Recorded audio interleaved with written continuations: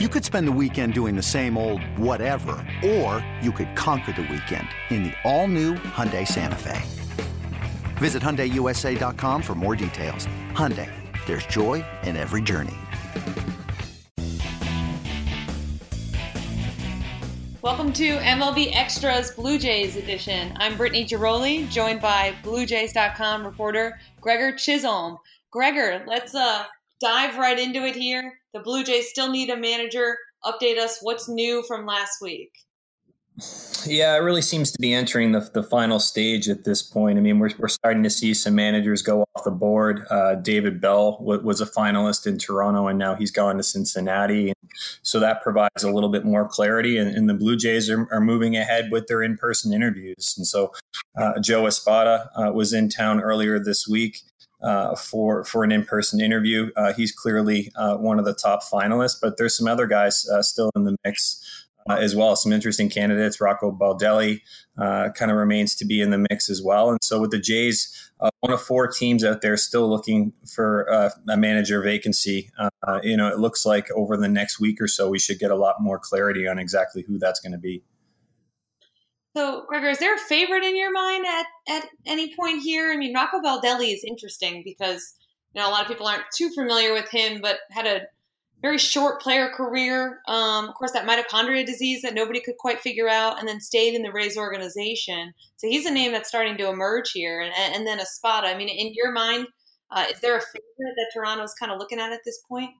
Yeah, to me, I really think it is one of those two. I mean, there's some other guys, Brandon Hyde, bench coach with the Cubs, and Charlie Montoyo, bench coach with the Rays, who could be in the mix here as well for actually getting in-person interviews. But to me, the two biggest names that have been mentioned pretty much throughout are Espada and Baldelli. And, the interesting thing for those guys is they're very different candidates, and it's going to be a matter of figuring out which exactly they're looking for. But Espada, I mean, he's a guy who's got a little bit more of a traditional coaching background, bench coach with the Astros, and Ross Atkins, at his year-end press conference really pointed to the Astros as a team that do things a little bit differently in the dugout, and really likes the communication that they've had with the front office in Houston, and kind of looks at them as being a bit more cutting edge. And so the fact that Espada was a big part of that certainly works in his favor. And then the fact that he's bilingual. I mean, the Blue Jays have an awful lot of Spanish-speaking prospects who are emerging right now. Vladimir Guerrero Jr., Lourdes Gurriel Jr. as well. The list goes on and on. So that really is a strong attribute for him. And then with Baldelli, it's a different skill set because he does have the former player background, obviously, but he spent 4 years as a special assistant in baseball ops and has that front office side. And he has some coaching experience as well as a first base coach. So he's got a bit of both. But I think what's interesting for Baldelli is the fact that he'd almost be an extension of the front office a little bit and would really be able to, Atkins talked about not just being concerned with the 25-man roster, but he wanted the new manager to be concerned about the 40-man roster in the minor leagues. And Baldelli has some of that player development background. So really, both create a compelling case, and it's gonna really come down to which attributes the Blue Jays favor a little bit more than others. I know you mentioned that this looks like it's going to wrap up pretty soon. Is there a sense of urgency, Gregor? Because you've seen other finalists come off the board. You've seen other teams hire some managerial candidates. Are you fairly confident that, even before the GM meetings get going here in early November, the Blue Jays will have a guy in place? Yeah, to me, and I actually asked Atkins that at the end of the year, if that was kind of the deadline for him, the GM meetings in early November. And he kind of thought that they would have something in place by then. To me, I think that is the deadline that they would like to meet. I think ideally they would have someone in place for those GM meetings because they really want this new person in place to be a part of what happens early on in the offseason and gathering their input as well. So, it's going to be a little bit interesting with the next week now that the World Series is underway. Teams are typically discouraged from distracting from the big games, obviously. So the Jays may have to pick and choose when exactly they're going to officially announce this. But I wouldn't be surprised at all if news leaks here in the coming days and the Jays have their guy wrapped up before the end of the World Series and probably announced at the very latest, within 2 or 3 days after the World Series is over. And speaking of baseball, obviously not a whole lot going on except for 2 teams in the big leagues, but the Arizona Fall League is going on, and Vlad Guerrero Jr., who we've heard so much about, doing terrific over there, which surprises probably no one. Yeah. But I mean, what are you hearing? What are some reports that, obviously all he's doing, I guess, right now is probably solidifying that stock that was already sky high. But will he be kind of a must-watch come this spring, Gregor?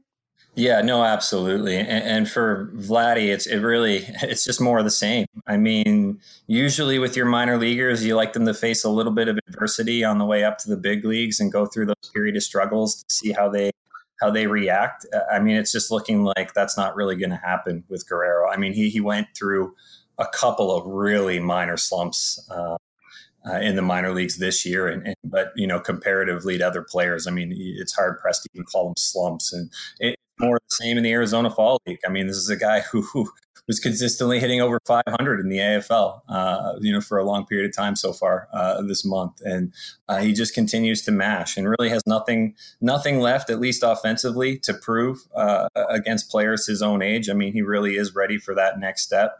The book remains out on him a little bit defensively.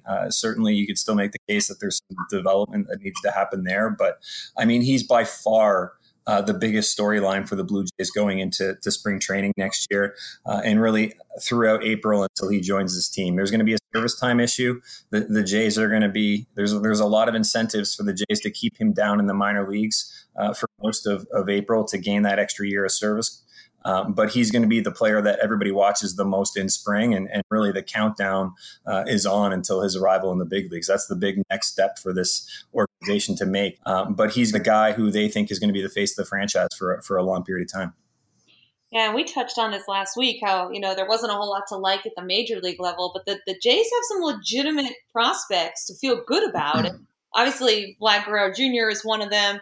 Nate Pearson is another one. What have you heard about him? And is he a guy who can kind of be part of that next wave as well? Yeah, I mean, Nate Pearson probably has as much upside as really anybody in baseball. I mean, you're talking about an overpowering right-hander who has the ability to hit triple digits with his fastball and who projects as a guy who could be a frontline starter. And the problem with Nate so far during his very early goings in his career has just been some bad luck with his health, and he missed most of this season with an injury. And so for the Jays, it was important to get him down in the AFL to at least get some more innings under his belt, so that this year wasn't a complete lost season. But the upside for him, I mean, it's tantalizing, really. I mean, the Jays really need some pitchers to emerge with that position player depth that they have in the minor leagues, and Nate Pearson is easily at the top of that list. And so, in the AFL, his first outing went really, really well. 3 1/3 scoreless, showing, everything that made him such a hype prospect in the first place. And his second outing didn't go nearly as well. And that's just, one of the realities of a young player like that. And so the Jays are a little bit less concerned about his overall performance down there than they are about just the fact that they need to get him out in the mound and getting some innings under his belt. And so the fact that he's doing that right now is a big plus. It's certainly 2 young prospects that any organization would love to have in that minor league system. Well, Gregor, thanks for joining us this week. We'll keep a close eye on that manager watch. We'll get another update next week. This has been the latest Blue Jays MLB Extras podcast. That's Gregor Chisholm. I'm Britt Giroli. See you again next time. It's blazing hot outside. You get in your car to turn on the AC to get cold air pumping, but it blows hot air out. This issue is commonly caused by low refrigerant due to leaks in the AC system. You want an easy, all-in-one solution that will restore the cold air in no time. AC Pro Recharge Kits make restoring cold air easy for even those with zero DIY experience in less than 10 minutes. Save time and money versus going to a shop by picking up an AC Pro Recharge Kit today. Be a pro with AC Pro.